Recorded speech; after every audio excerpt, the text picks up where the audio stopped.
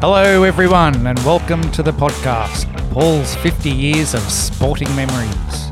In this podcast I will talk about my favourite sporting memories over the past 50 years with my good friend Glenn. It covers a wide range of sports and the triumphs and heartaches along the way. In each episode we will go back in time to talk about my memories from a particular year. This is Paul Tonner. Welcome to this episode of Paul's 50 Years of Sporting Memories. I hope you are well and have had a great sporting week. How's your sporting week been, Glenn? We're back. Yeah, we're back. We're back in action. Yeah. Hey! Yeah, but it's certainly been I've missed you. Yeah. Oh, well. had a few life things to work out. Hey, I forgot. I got a few things here for you. Yeah. It's Easter time. I've got a couple of Easter eggs for you. Yeah, okay. But the old weather lately, it's suited for water sports, isn't it? Oh, it's diabolical, isn't it? all this rain.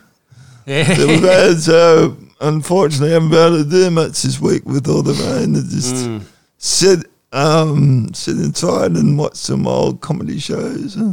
We'll have to do a rain dance, I think. a dry dance. But when you look at the weather radar, it just shows that the rain's all over us. Oh, yeah. The rest of the place is dry. Yeah, well, I had a swim in the pool before and I've never seen it that full.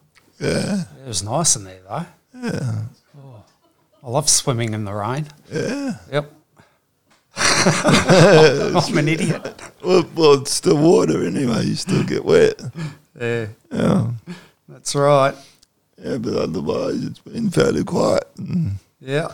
We've had a big summer of sport that's gone past. And so much has happened.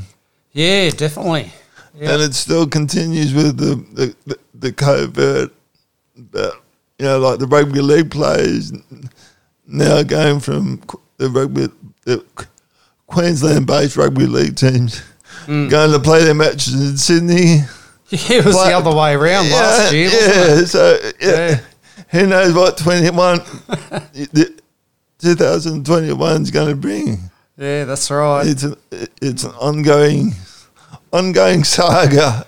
Yeah, I thought it'd be pretty much nearly over by now, but yeah, it's just going on and on and on and on and on, hasn't it? Yeah. I didn't get to any cricket matches this season. No. Yeah, just no chance. And also that they weren't really advertised. No. There wasn't really the promotion for them. Yeah, I just see pictures of one of our friends at the either in Metricom on the Gold Coast or up in Brisbane. They're at the cricket and thought. Yeah. Never thought. Yeah, I think it's like reduced numbers. Yeah. Yeah. Like they were doing that with the test match, and yeah, that was disappointing, Australia just played terribly. Yeah. Yeah, full credit to India though. They had all those players injured and no, they're still too good. We were really disappointing. Yeah. And I can't see us winning the Ashes next summer. Yeah. When the Poms come out. Because the thing is, they're going to be playing non-stop cricket for the next year. We won't be playing any games. Yeah. Yep. Oh, so because can't travel over. Well, we're supposed to go and tour South Africa. That was, I think, last month. Yeah. That was called off. Yeah. Because they had an outbreak out there. Yeah. But Pakistan still go over there. They're playing over there at the moment. Yeah. So, I don't know. I think that's going to come back and bite them big time. Yeah. Yeah. It's very strange what's going on. So we'll see what happens because the GC 600 is they're saying it's going to be on this year, but instead of being on in October, it's now more towards Christmas. Oh, really? Yeah. Jeez. So, and even last year, that they still had a fair few races, but just not on the GC. Yeah, that was a big blow would have been a big blow to the tourism industry. Yeah. Here, eh? Yeah, that's right. Yeah. So I think they're doing the same with the Australian Grand Prix, aren't they? Or the Formula One, they're putting it on later in the year. Yeah, I think so. Yeah, they're hoping that it'll, the large majority of the people will be vaccinated and they'll be all under control, hopefully. But who knows?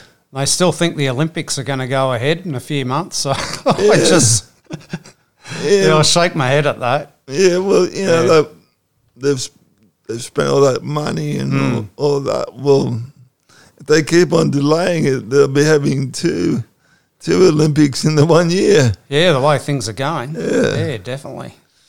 So, like with the people travelling there and people coming back after the Olympics, it's in Japan this year, isn't it? Yeah, that's right. Yeah, so there's not going to be the generation of income from tourism because apparently the Olympics are expensive to host. Oh, extremely expensive. In the billions and billions. Yeah, but apparently it's like a big promotion. They get that back in tourism not only before, like it's supposed to get tourism coming before the Olympics, during the Olympics, and after the Olympics. Yeah. Like when the Commonwealth Games was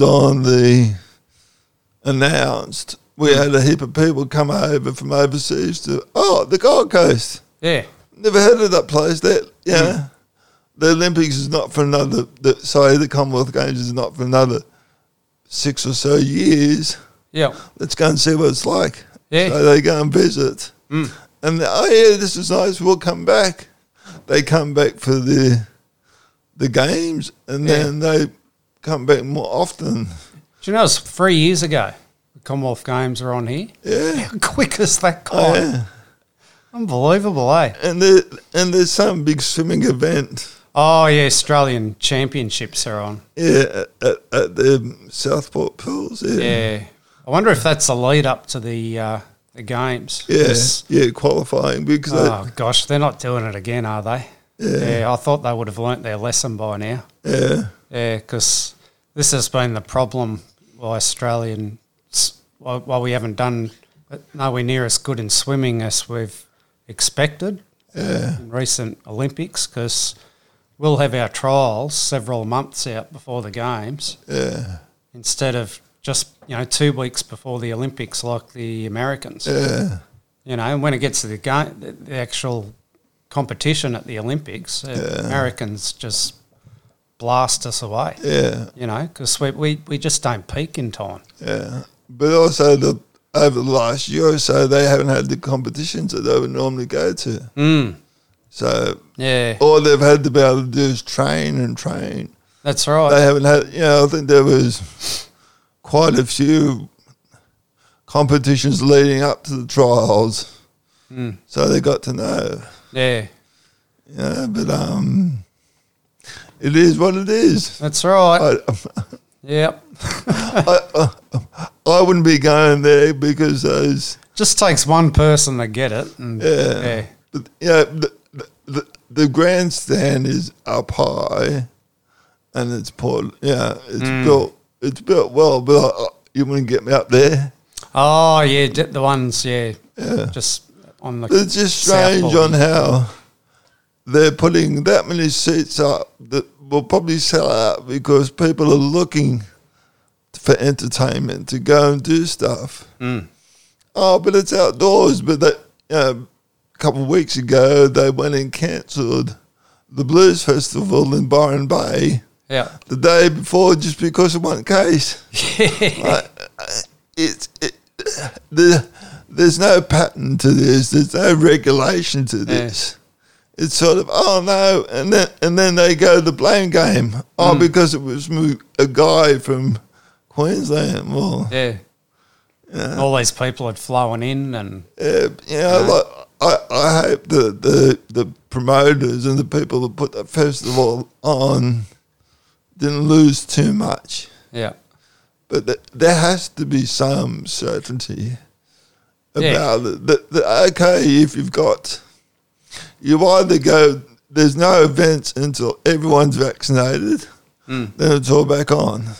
Yeah, that's a good idea. But if you have an event like the Blues Festival in Byron Bay, you can't have it where the government calls it off the day before. Well, this is what they did with the Formula One here in Melbourne last year. Yeah. Yeah, it was like a few hours beforehand. Yeah. No. And they called it off.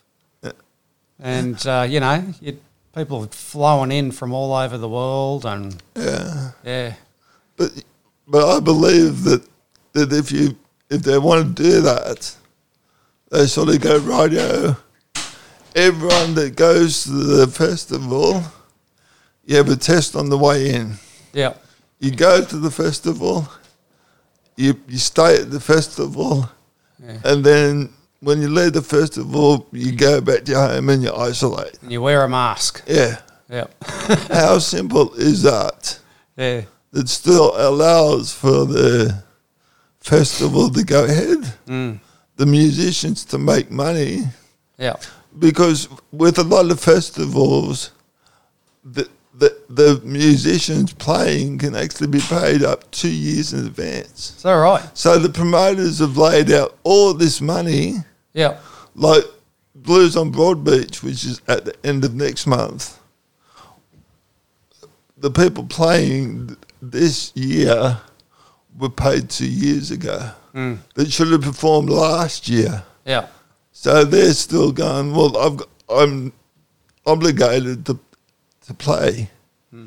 But, these promoters are out a lot of money. Oh, yeah. And I don't think there'd be any insurance against... I don't think there would be either. Yeah. Because there's insurance against certain things like major disaster that causes the closure, but I don't think the insurance would cover it with a pandemic, with the virus. Well, this is like with last year, with the tennis Grand Slams. Yeah. Yeah, apart from Wimbledon, they all went ahead. Yeah. Because, Wimbledon was fully insured. Yeah. So, the US Open, French Open, all went ahead, No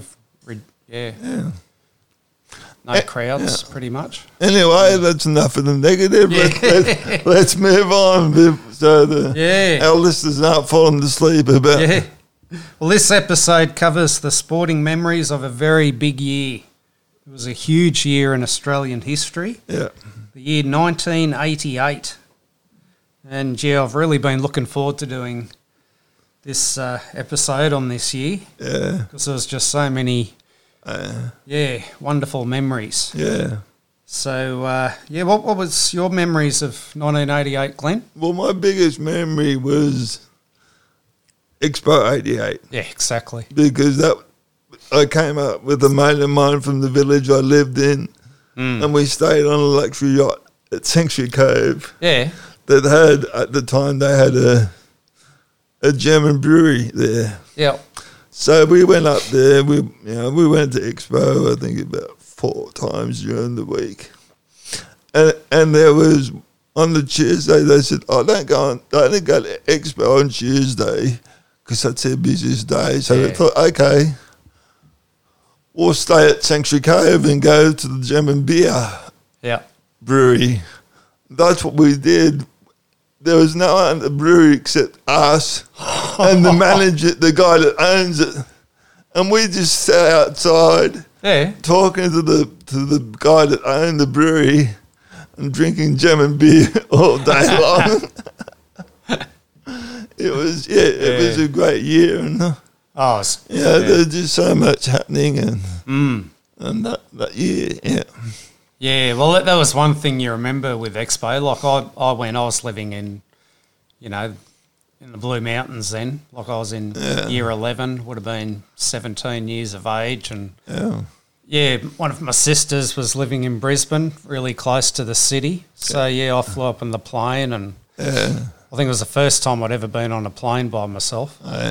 And I remember Mum and Dad wrote down instructions point by point of what I had to do from the time I left the house to getting on the train, where I had to go to get the bus, what I had to do at the airport. And because Sydney's a big airport. Yeah. And, so, I remember just walking in there every day and into, it's where the present South Bank is. Yeah. And, that's all you remember, the crowds and the pavilions. And I've actually got some photos here.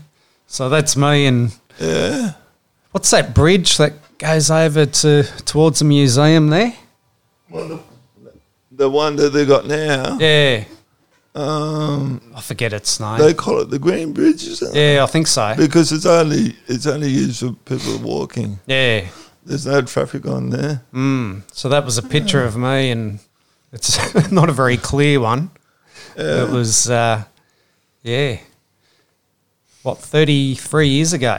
Yeah. Gee, time flies, doesn't it? Yeah. And, back on there was Brisbane's main FM radio, B104.1, and they were broadcasting live from the Expo. Yeah.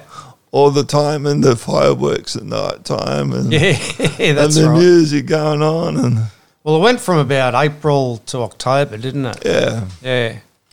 And I've just got photos of Brisbane, Queen Street Mall. Yeah. Town Hall, the big clock tower there, and photos of the Expo from a distance. That's fallen apart. This photo album, and I've got inside the pavilions. Because each country had a different pavilion, didn't they? Yeah. So. Yeah, countries from all over the world put on a display. And do you remember the rides at Expo? I can see them there now. I don't think we went on any rides because the mate I came up with, he wasn't into that sort of stuff, and we just wanted to be able to get up and try all the different beers from different countries and that. Some of the countries, like Germany and America, the queues to get into those pavilions, you'd wait all day. Well, that was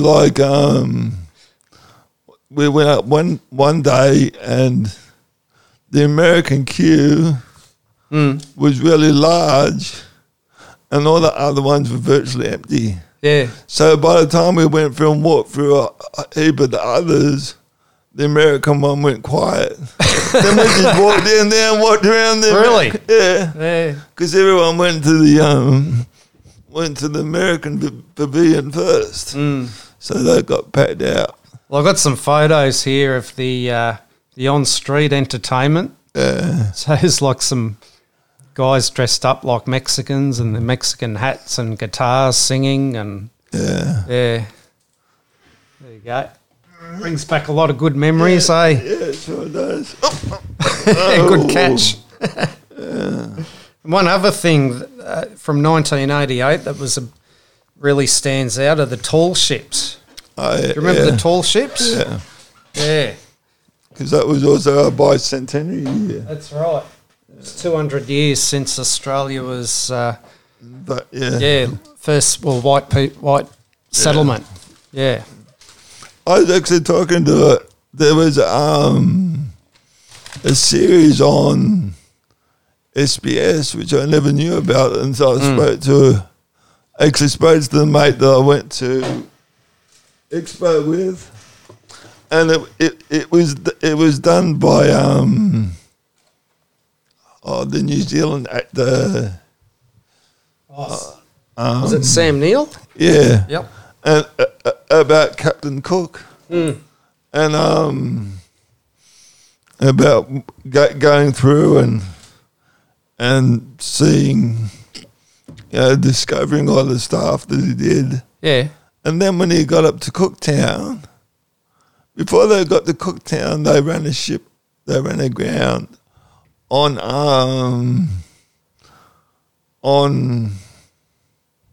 the Great Barrier Reef. Yeah. They put a hole in the boat. And to get the boat off the reef, they had to throw all the cannons overboard. Oh, really? To lose the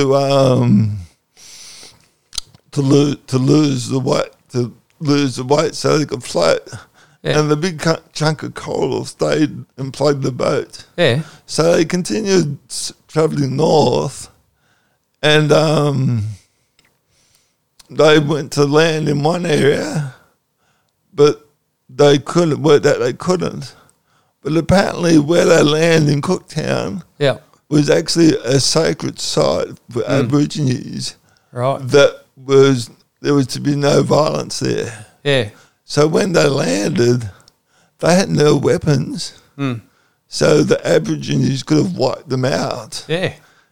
But because where they landed, it was a sacred site. That's right up the very top of Australia, isn't it? That there was to be no violence in that sacred site. Jeez. It's amazing, isn't it? So, the whole history could have been totally different Oh, yeah. from where they landed. And of course, we recognise Australian Aborigines as landholders. Yeah. Yeah. Yeah. Yeah, well, there was a lot of demonstrations in 1988 too, wasn't there? Yeah. From the Aboriginal marches. Yeah. It was, to them it was like a day of sorrow. Yeah. So, Yeah. I got a photo of a cricket day-night game that I went to in early 1988. There you go, New Zealand and Sri Lanka. Yeah, that's probably the main things I remember. Yeah. I remember the day, on Australia Day, there was just huge celebrations, The nation stopped and just the number of boats on Sydney Harbour, just as far as the eye could see, and all the crowds around on the foreshore there.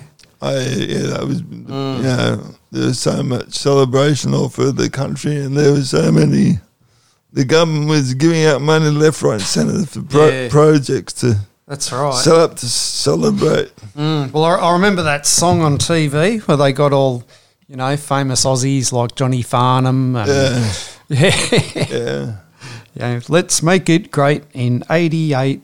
Come on, give us a hand. Do you remember that one? Yeah. And do you remember the Bicentennial number plates?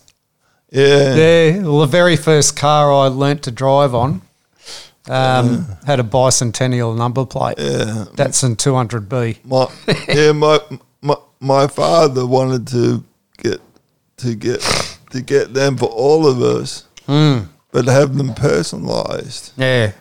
And I said to him, "You've actually got to buy personalised plates." Yeah. And then have that changed over the Bicentennial. So that'd be worth a bit of money now, wouldn't they? Yeah. Yeah. Okay, so we're going to go on to the quiz questions now for this episode. And the questions relate to the year 1988. And the answers will be revealed near the end of the episode. So, question number 1. Right, here we go. We haven't had the quiz for a while. Hang on. My computer skipped a page. Here we are. Right, number 1. What was the name of the female sailor who became the first woman to sail solo non-stop around the world? What was the name of the female sailor who became the first woman to sail solo non-stop around the world? Right, question 2. What was the name of the Aussie golfer who won a playoff against American Fred Couples to win the $1.5 million Bicentennial Classic at Royal Melbourne? What was the name of the Aussie golfer who won a playoff against American Fred Couples to win the $1.5 million Bicentennial Classic at Royal Melbourne? So that was probably the biggest golf tournament to ever have been staged in Australia. Yeah, just about all the top American golfers came out. Where generally they don't, because it's too far away, and it, because of that doesn't suit fit in with their tour. Third question: Aussie boxing legend Jeff Fennick won his third world title in 1988 when he defeated Victor Callejas of Puerto Rico. What WBC weight division did he win this fight in? So this is a multiple choice. So was it A, bantamweight, B, middleweight, C, featherweight? Okay. Boxer Iron Mike Tyson. Question 4 now. We've got another boxing question. Boxer Iron Mike Tyson knocked out which boxer in 91 seconds in the world heavyweight title? So American listeners they'll be able to remember this. I remember it because I was at school at the time. When I found out. Boxer Mike Tyson knocked out which boxer in 91 seconds in the world heavyweight title? He was certainly at his peak then. Okay. So just looking at the year in review.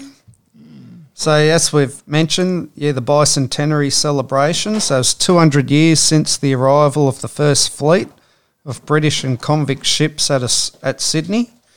They landed in Sydney Harbour. So they were going to land in Botany Bay, weren't they?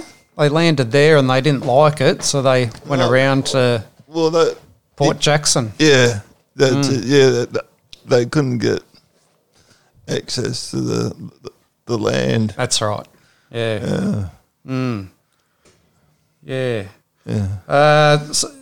So with the huge celebrations in Sydney Harbour, the tall ships, the Aboriginal protests, there was also a new Parliament House that opened in Canberra.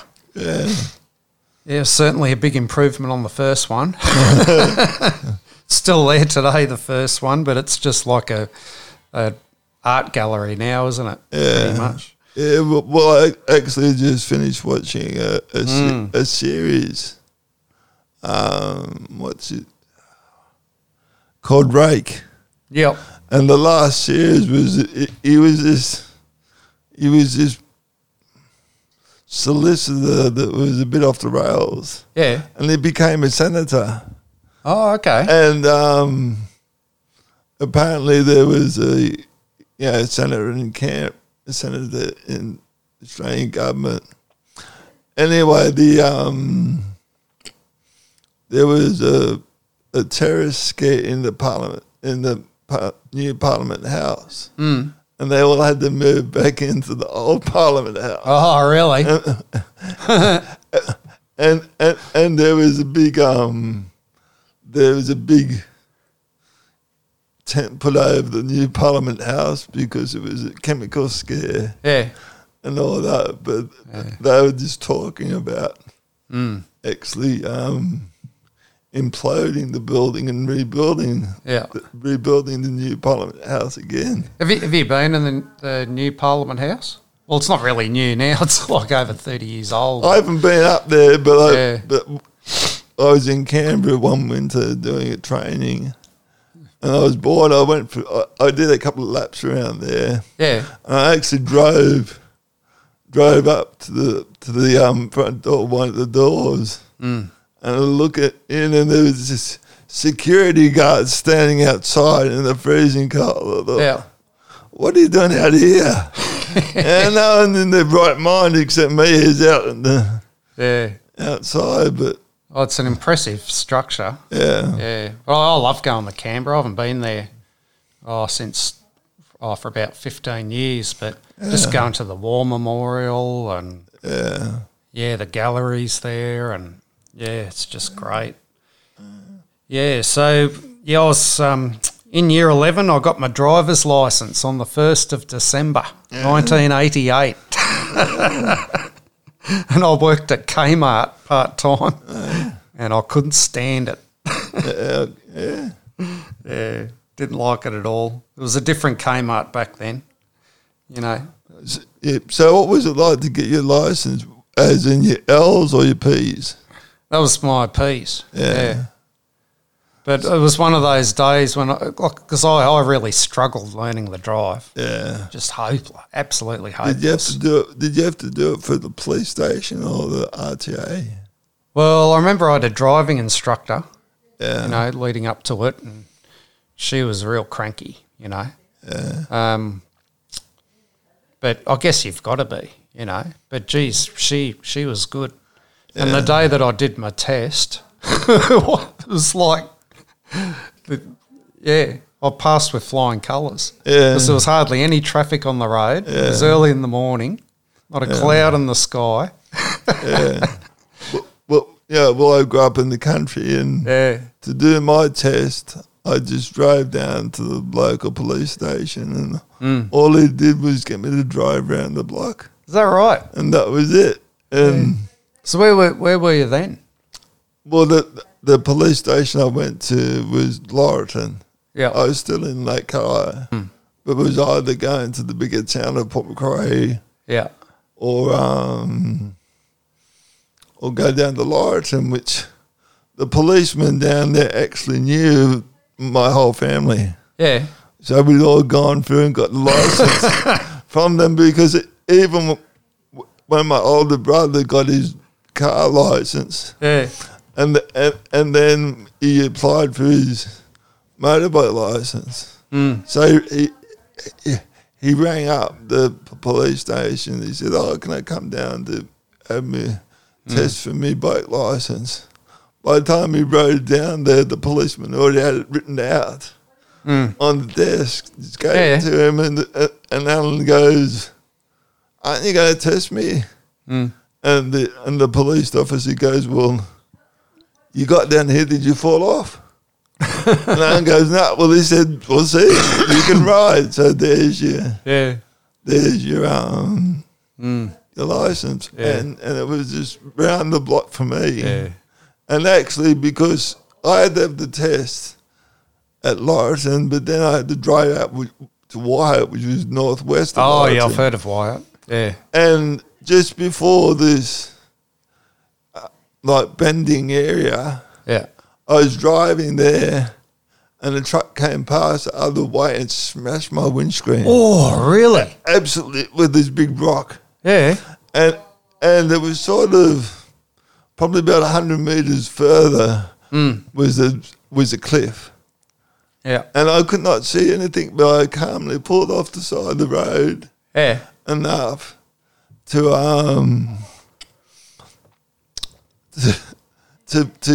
be safe, so then I could get rid of the glass. And then all these ambulances were stopping to make sure I was okay. Okay. And people were amazed on how far I got myself off the road, because my windscreen was just shattered. I could not see a thing out of it. Oh, jeez. And I just happened to do it so calmly. Yeah. But in my first week of getting my P's, not only did I have the windscreen gets smashed, I had 2 tyres blow out. Oh, really? For no reason at all. Jeez. I'd just be driving along and bang! And that's the thing, when you get your P's, you know, you just sort of, it's a celebration of independence in a way, isn't it? I thought after your first week, you've got to put up with that. Broken windscreen, and then 2 blown out tyres for no reason. Jeez. Welcome to driving. I know. I thought, well, if this is my first week of driving, what's it going to be like for the rest of my time? So I think I got on my bed like in the first week. Yeah. So what about music and films in 1988, Glenn? Yeah, well, I always like my films, and one of the great ones that I still watch today is Dirty Rotten Scoundrels. Oh, yep, John Cleese and No, is it that one? Michael Caine. Yep, and Steve Martin. Oh, yep, When that's right. Yeah, I know the one. Yeah, I still watch that, and it's still a classic. Yeah, it's a funny one. And well, back in the 80s, there was always so much music coming out. Yeah. Die Hard, which I've always been a Die Hard fan, and I've watched got all the movie series of Die Hard and Crocodile Dundee 2, which is a bit of a disappointment compared to the first one. Yeah, they normally always are the sequels, aren't they? But yeah, I agree. Yeah. I actually watched the Jim Carrey show, Dumb and Dumber 2. Yeah. I watched that on the weekend, and for a second one, I reckon it was funnier than the first one. Yeah. I was really having a good old chuckle to myself. Yeah, and of course, Don't Worry, Be Happy, Bobby Farron, that just got played to death. Oh, yeah, did it what? You'd hear it on every radio station, and back in the 80s. Dirty Dancing, well, that got played to death. Yeah. That soundtrack, oh, my God. Because we also had, I think every channel had their own music show in the morning on weekends, and doesn't matter what show you flicked onto, you saw Bobby Farron and Don't Worry, Be Happy. And he's a one-hit wonder. Yeah. And then that went on to being a catchphrase that people would use. Oh, don't worry, be happy. And you just feel like strangling. And I'm like, I've heard that song enough. Yeah. Fast Car by Tracy Chapman. She came out. Yeah. I remember seeing Foreigner live in concert, the Sydney Entertainment Centre. Yeah. Oh, they were fantastic. Yeah, no, it was... The Last Emperor was another movie that year. And Child's Play. Oh, yep. Chucky. Yeah, that's right. One of the first horror movies. Were there any other events in 1988 that I'm thinking of? Well, there was a Bicentenary and I remember Australia went on a really controversial, might talk about it later on, but they toured Pakistan. Yeah. And these were the days before they had neutral umpires. And, oh, man, you had no chance of winning in places like that because with home umpires, that was corrupt ass. Yeah. I thought international matches had to have umpires from other countries. Yeah, well, back then they didn't. It was just the home umpires. And when you went to places, especially Pakistan, who just wouldn't give an LBW, Australia nearly very close to packing their bags and coming home. Yeah. So, thankfully things have changed since then. And actually, cricket's back in Pakistan again. Yeah. There was a terrorist attack in 2009, Sri Lankan team was nearly killed. Some of their players were seriously injured, and so they've had to play all their home test matches and one days in 2020 in Dubai. In United Arab Emirates for the last 10 years or so. But no, they're back playing some test matches there now, so that's really good because they really deserve it. The people in Pakistan, they're just cricket mad, so it's really, really good to see. I watched. Unfortunately, I watched very little of the cricket this summer because it was just all on TV on all channels, and they were just pushing the women's one at the same time as the men's, and it gets confusing, doesn't it? Just slow it back down.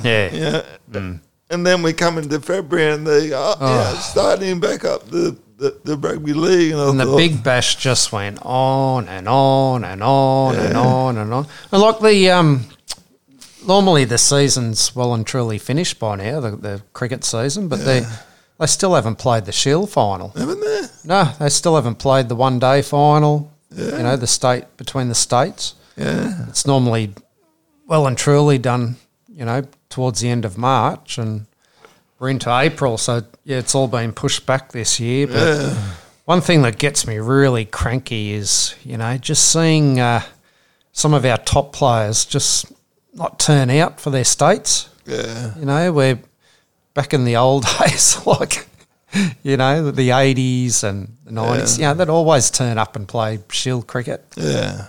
Yeah, now they sort of just pick. It's like they just select what games they want to play. Yeah. And if you're a batsman, there's no excuse why you can't play. Full credit to Marnus Labuschagne. He always makes himself available to play for Queensland. And that's why they're going to win the Shield this year. Yeah. So, we're up to our athlete profile now. So, the biggest name in Aussie sport in 1988 was Aussie swimmer Duncan Armstrong. So, he was born on April the 7th, 1968 in Rockhampton, Queensland. And he was a former world record holder, won gold and silver at the Seoul Olympics in 1988. 1988 was an Olympics year. So that's one of my main memories of 1988 with the Seoul Olympics in Korea, South Korea. And they were known as the drug and scandal games, Yeah. Oh, yeah. Yeah, we'll talk a bit about it later on.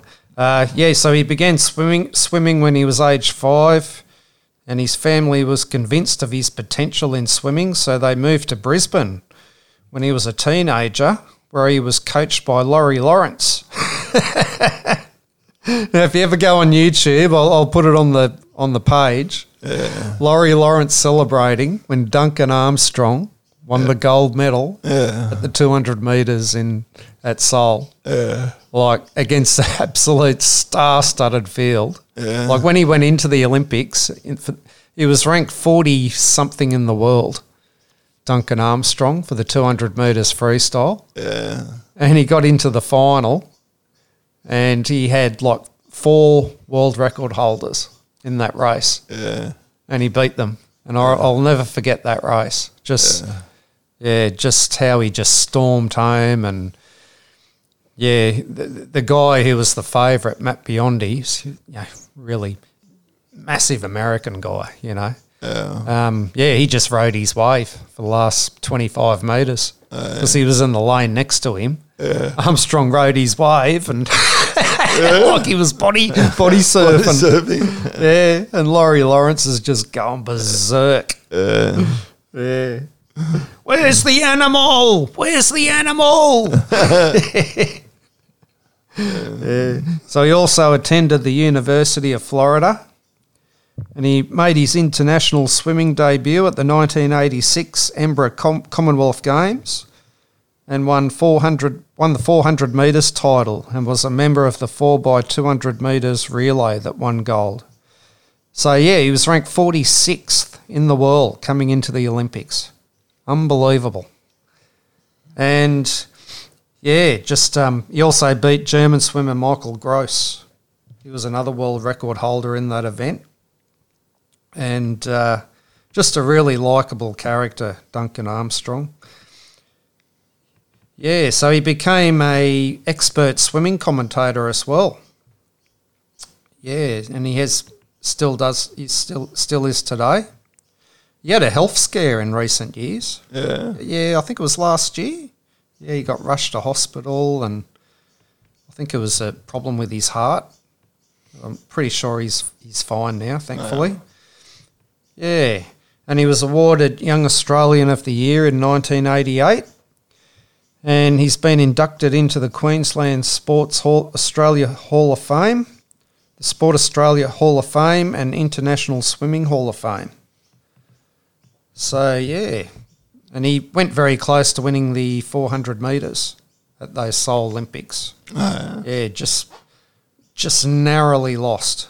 Yeah, but he smashed the world record in the 200 metres. Yeah.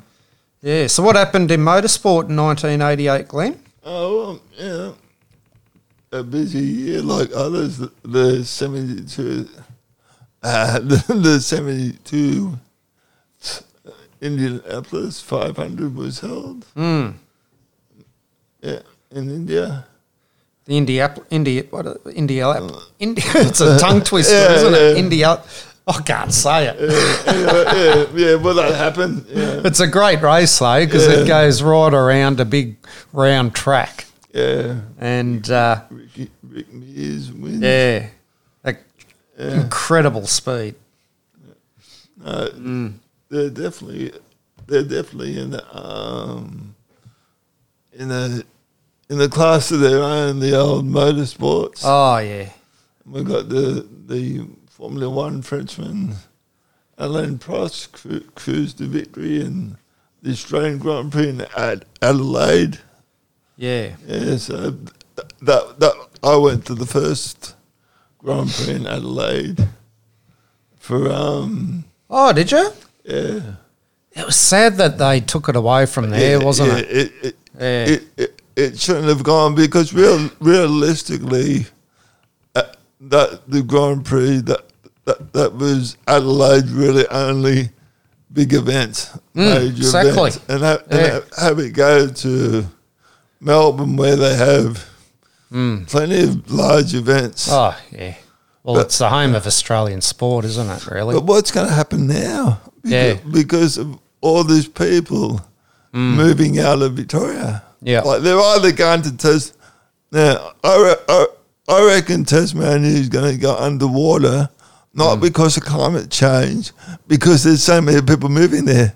Yeah. Apparently, the housing down there is more expensive than Brisbane. In Tasmania. Sydney. Yeah. So the people are either going to Tasmania or coming up to Queensland. Yeah. So, but the Tooheys Bathurst 100, I mean 1,000. Back in the day when, an alcoholic, not an alcoholic, but a beverage company could advertise. But that's been phased out during the 90s. Yeah. Oh, you can't advertise alcohol on TV or, That's right. So you don't see that anymore, do you? Yeah. Like remember the old Tooheys ads? I used to for how long did Winfield cigarettes advertise? Well, Winfield was the main sponsor of rugby league for years, wasn't it? Decades and decades, and the money that they had to put through that. The Benson and Hedges World Series Cup with the cricket. But back in the 80s. Tony Longhurst won. And Thomas Mazzera. Driving. A Ford Sierra. So it's interesting on what's going to happen. Yeah. Because I was just watching a clip on YouTube last week.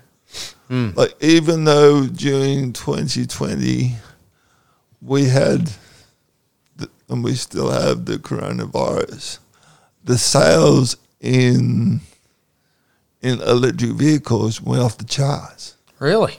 Yeah, like Tesla sold more electric vehicles than any other petrol-driven manufacturer. Jeez.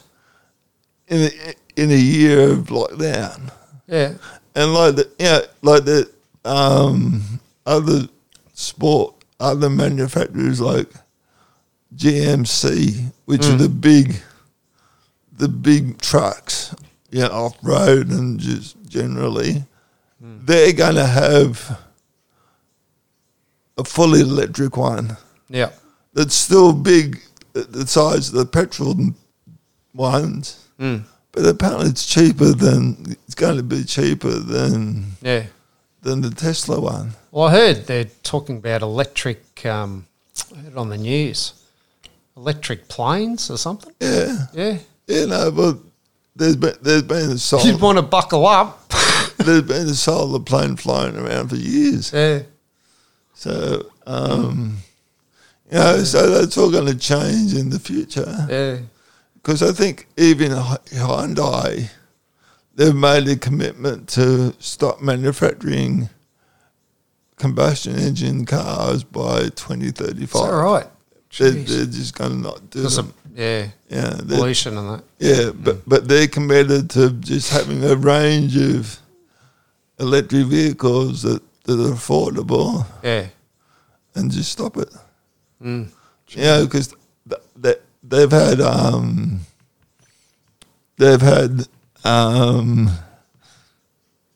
electric vehicles growing slowly. Yeah. But they actually a few months ago I watched a show with Craig Rucastle from the Chaser. Yeah. And he drove. It was at Eastern Creek Raceway. Track, and he went out because they have weekends where you can get a standard car and have a drag race. Yeah. And there are some standard cars which are well hotted up, and they go and do it every weekend or every time it's on. So okay. Craig had got this Tesla, and he'd never driven it before, never even gone in a drag race before. Yeah. And he went up against the top guy that races there all the time. Yeah. And the crowd was booing him with the Tesla and all that. Yeah. But when the lights went to green, Craig just put his foot down. Yeah. And left the other guy just standing there Got going. The starting line. Yeah. And the whole crowd went silent. Jeez. And Craig said, well, I haven't driven this car before. Yeah. I tried this. He said, I just put my foot down and closed my eyes. Gosh. It'd be interesting going in one, wouldn't it? Yeah. Just going back to the Formula One with the Frenchman Alain Prost. Yeah. He had a great rivalry with Ayrton Senna. Have you seen the movie Senna? No. Oh, you got to see it. Yeah. Like, I admire motorsport, but, I don't really follow it as much. But it was fascinating. Yeah. Yeah, just, they're both on the same team, McLaren Honda. Yeah. Yeah, but, just the rivalry between them. Yeah. Yeah, but just the respect too. Yeah. As well. Yeah, so definitely go and watch that when you get a chance. Yeah. Yeah. So we'll look at some other sporting events now from 1988. It was such a huge year in sport. Yeah. With the rugby league.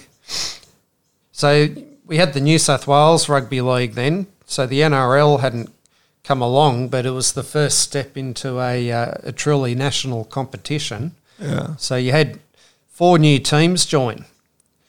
And they were the Brisbane Broncos. Boo!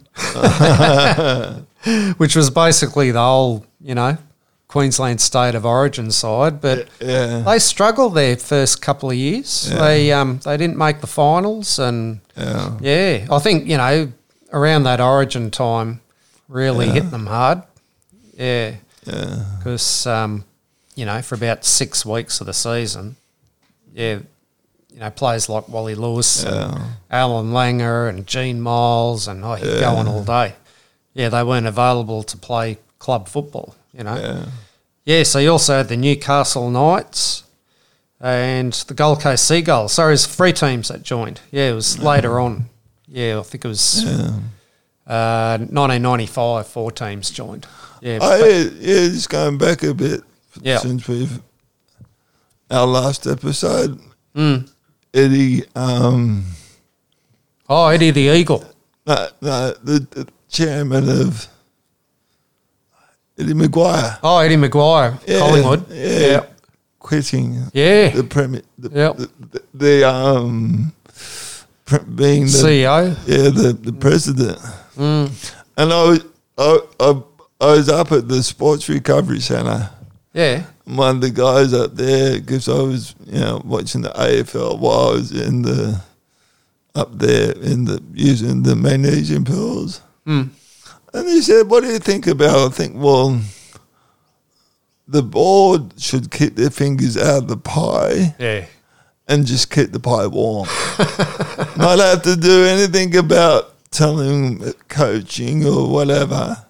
It sits with their yeah, mascot, the magpie, Collingwood magpie. Yeah, they've just got to let the team be the team and the players, coaches and all that. And the board just has nothing to do with it.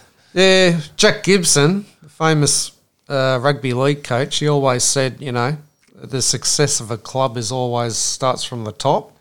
And if you don't have a good board, you don't have a good team. Yeah. But, I agree with you to a point. Yeah. Like I remember when Manly was doing really well and they were winning competitions and, back in, this would have been 2008, 2011.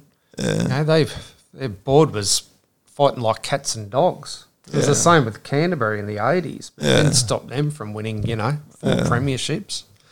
Yeah, so I remember going to a Parramatta versus Balmain game and, it was like Parramatta had a great win. It was really early in the season, but I'll never forget Brett Kenny, their star player, getting a season-ending knee injury right in front of me. And he was just,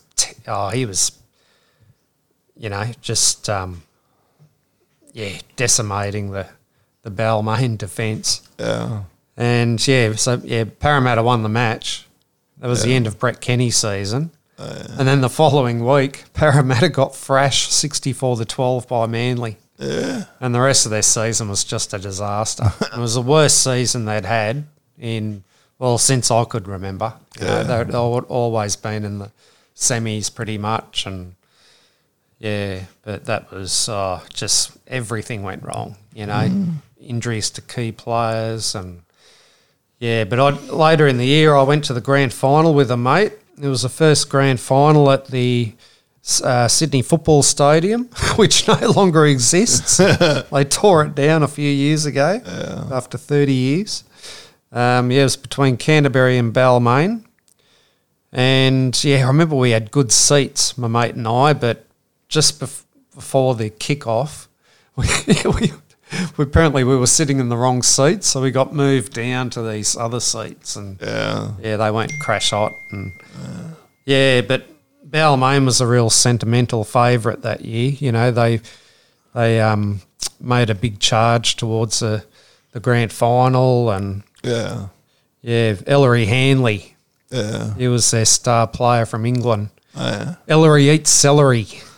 They had this fanatical supporter. His name was Laurie Nichols. Yeah. And I used to see him on the train, on my way to school because he lived in the Blue Mountains like I did.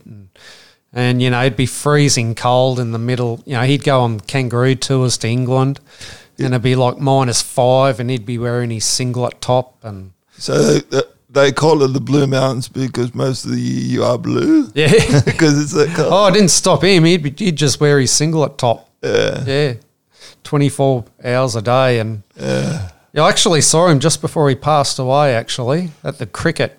I was watching a cricket match at North Sydney Oval in the end of 1999 and I remember seeing, you always see him around for some reason, He was just a fanatical supporter, but, Balmain Tigers was his life and he used to do his shadow boxing. Yeah. And, he had names for all these players. Wayne Pearce, he's so fierce. Paul Siranen, Ciro Hero. Yeah.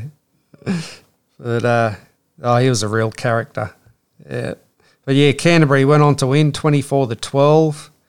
Queensland won the State of Origin, but I remember the second match was marred by spectators at Lang Park throwing lots and lots of beer cans onto the field after Wally Lewis was sent to the sin bin. Yeah. And Hawthorn won the AFL Premiership by a mile, defeating Melbourne by 96 points. Yeah. And, the Seoul Olympics. So, just all the scandals, and they were known as the scandals and doping games. And it was the first time since 1976 where since the 1976 Olympic Games where the USA and the Soviet Union competed at the same games. Because, in previous games, 4 years earlier they were in Los Angeles in America, where the Soviet Union boycotted.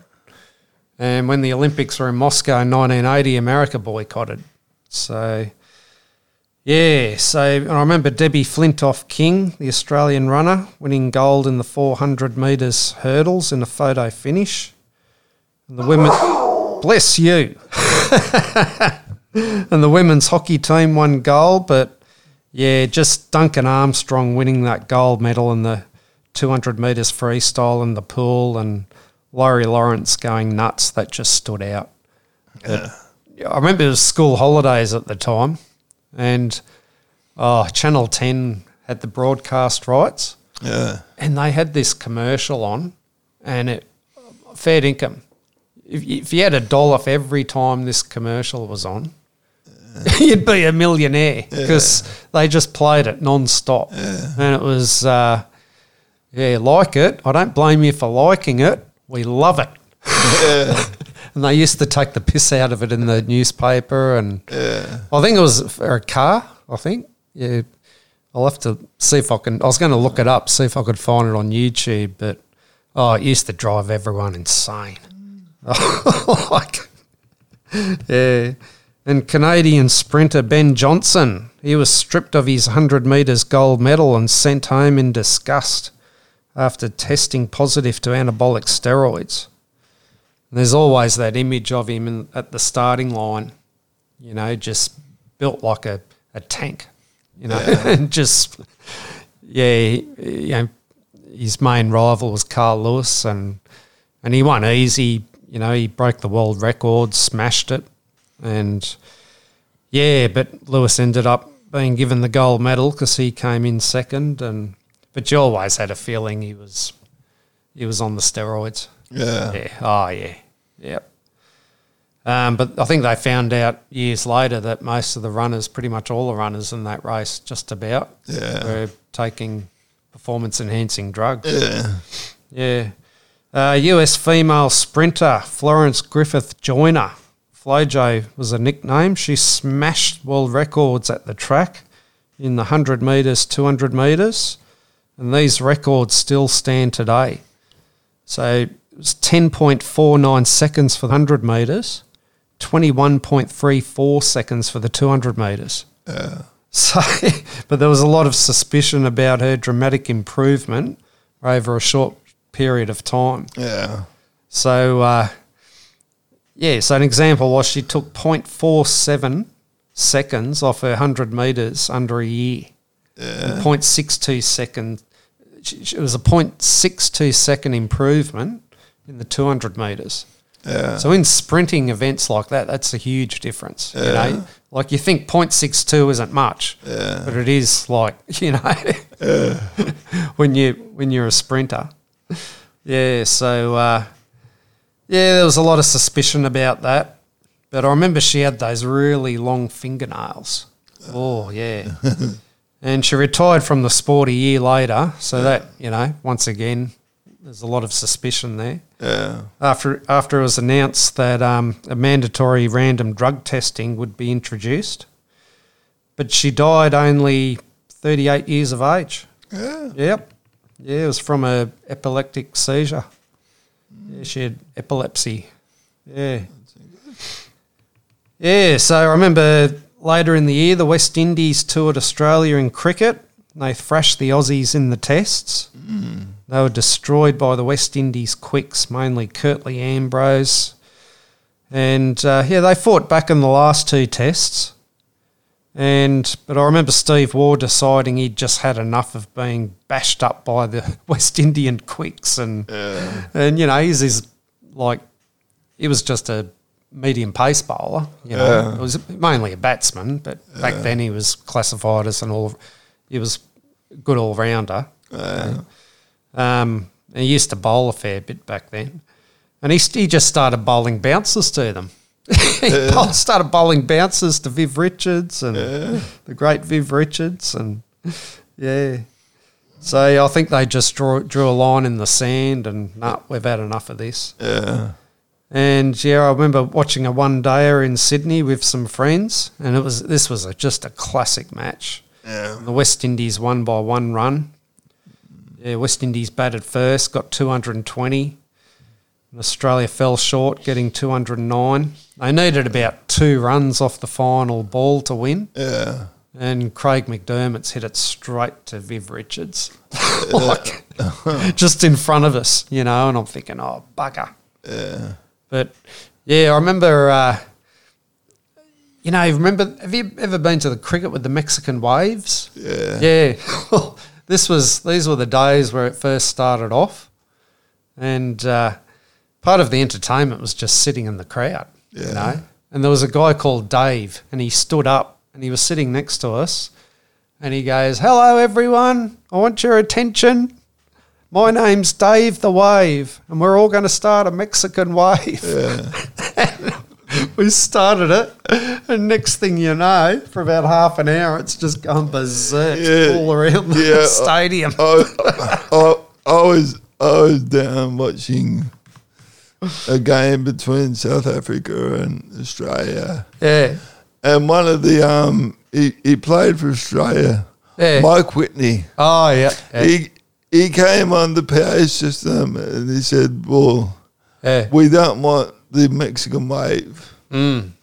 And no one had done it. But until after he said that, we don't want the Mexican wave, then the Mexican wave started. Jeez. And it went around the crowd, but then when it got to the members, they wouldn't do it. They wouldn't do it. Then there was a boo at the members stand, like boo, and then it would start again on the other side. Oh, it was funny. Yeah. But just, that one bloke who was sitting next to us, and he just got 50,000 people doing this big wave. Yeah. And they had the Aboriginal Cricket Tour of England. So this commemorated the first Australian cricket team to tour England. Yeah. Way back in 1868. And it was by an Aboriginal cricket team. Yeah. And the manager was Mark Ella, the famous rugby player who we spoke about in our early episodes. Yeah. Yeah, he was their manager. Oh, yeah. Yeah. I remember watching a documentary about it, and it was really interesting. And they had the Bicentennial Gold Cup soccer tournament. So this involved 4 nations. So there was Australia, Saudi Arabia, who were the Asian champs, Argentina, they were the world number 1. So they were the World Cup holders at the time, and Brazil. And I remember Australia was playing Argentina, and Charlie Yankos, the Australian player, scored this stunning long-range goal in their 4-1 upset over Argentina. Yeah. But the final was Brazil defeated Australia in the final 2-0. That was a really spiteful, heaps of fights. And yeah. Now, Eddie the Eagle, Britain's Eddie the Eagle. Do you remember him? Yeah. At the Calgary Winter Olympics and the ski jumping. Yeah, there's a movie made about him as well. Yeah. But, geez, you got to have a lot of courage to go down those bloody ski jumps. Oh gosh. but even watching those half pipes, like the way they go off and come up into the air and just come back down. You're so precise you'd have to be, because if you did a slight different move, you wouldn't come back down and you'd wipe yourself out. Yeah, well, he was like, miles behind all the other competitors, wasn't he? Yeah. And, he just went in it. It was all about competing to him. He knew he wasn't going to win, but yeah, but no, it's good. Have you ever seen that movie, Eddie the Eagle? Nah. Yeah. No, not really. Sports movie. That's another one. It's worth seeing. Yeah. I think we might have mentioned it in our, when we did the episode of the about sporting movies. Yeah, I think we brought it up. Yeah. Okay, we're up to the quiz answers now. So, let's see how you went. So, question number 1. What was the name of the female sailor who became the first woman to sail solo non-stop around the world? And the answer is Kay Coddy. Yeah. Now, when you think about round the world, Yeah. you think about, okay, if I get in the equator, I'll just follow that around. Yeah. That's around the world. Yeah. It doesn't work out that way, does it? You've got to go up to the North Pole here, back down, then around this part, then down to the South Pole. Yeah. How is that? That's all over the world. That's right. Around the world is round. You go around it. Well, they've got to go, like they can't do what the ships do, go through the Suez Canal and get trapped like that one did last week. The Panama Canal. Yeah, they've got to go down underneath the bottom of Africa. And then that Southern Ocean, that's just the most fierce ocean in the world. Like just surviving that's Herculean. So that was incredible effort by her. Question 2.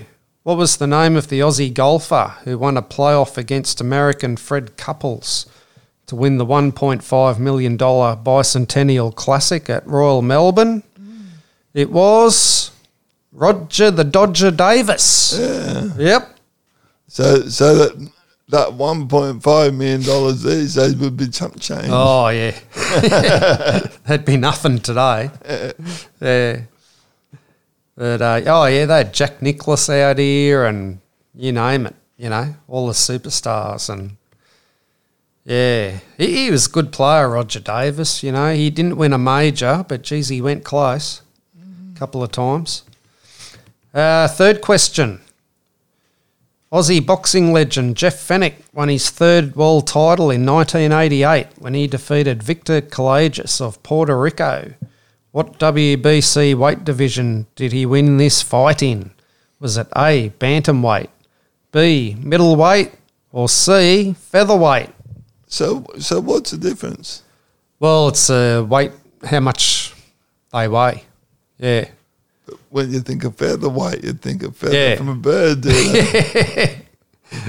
Well, it's the weight divisions, They've got to be between a certain weight. So bantamweights might be 64 to 72 kilos. And so the answer was featherweight. So I wonder if the sumo wrestlers have weight divisions. Yeah, good question. Yeah. I don't know. They're just big units, aren't they? Yeah. Well, with Jeff Fenech, his first world title was in the bantamweight division. I know that. Yeah. But he won 3 world titles. Yeah. Just a star. I love Jeff Fenech. Yeah. He should have won that fight. He got robbed against Azuma Nelson, but, can't do anything about it now. Yeah. That was one that he was robbed from, and yeah. Question 4, boxer Iron Mike Tyson knocked out which boxer in 91 seconds in the world heavyweight title? And the answer was Michael Spinks. And both were undefeated going into that fight. Yeah. Yep. So, we're going to do the draw. I don't know what years are left now. Yeah. Well, we might have to go into... I think we might even step back further so we both do some research, even though we were only younger. Yep. We might go to the year I was born. Yeah. 1967. That's a good idea. And I'll do 1971. Yeah. And we can talk about, even though we were only born in those years, we can talk about what happened in that year. That's a great idea. Yeah. Go right back. Yeah. Look it up. See what happens. Okay. Yeah. Oh, that'd be interesting, that. So, thanks for joining us for this episode of Paul's Sporting Memories. Please check out our Facebook for posts of my sporting memories. Thanks to Gold Studio Productions for producing Paul's Sporting Memories. And please check out Gold Studio Productions on Facebook. So, it's a goodbye from Paul. And it's a goodbye from Glenn. Goodbye. Hey.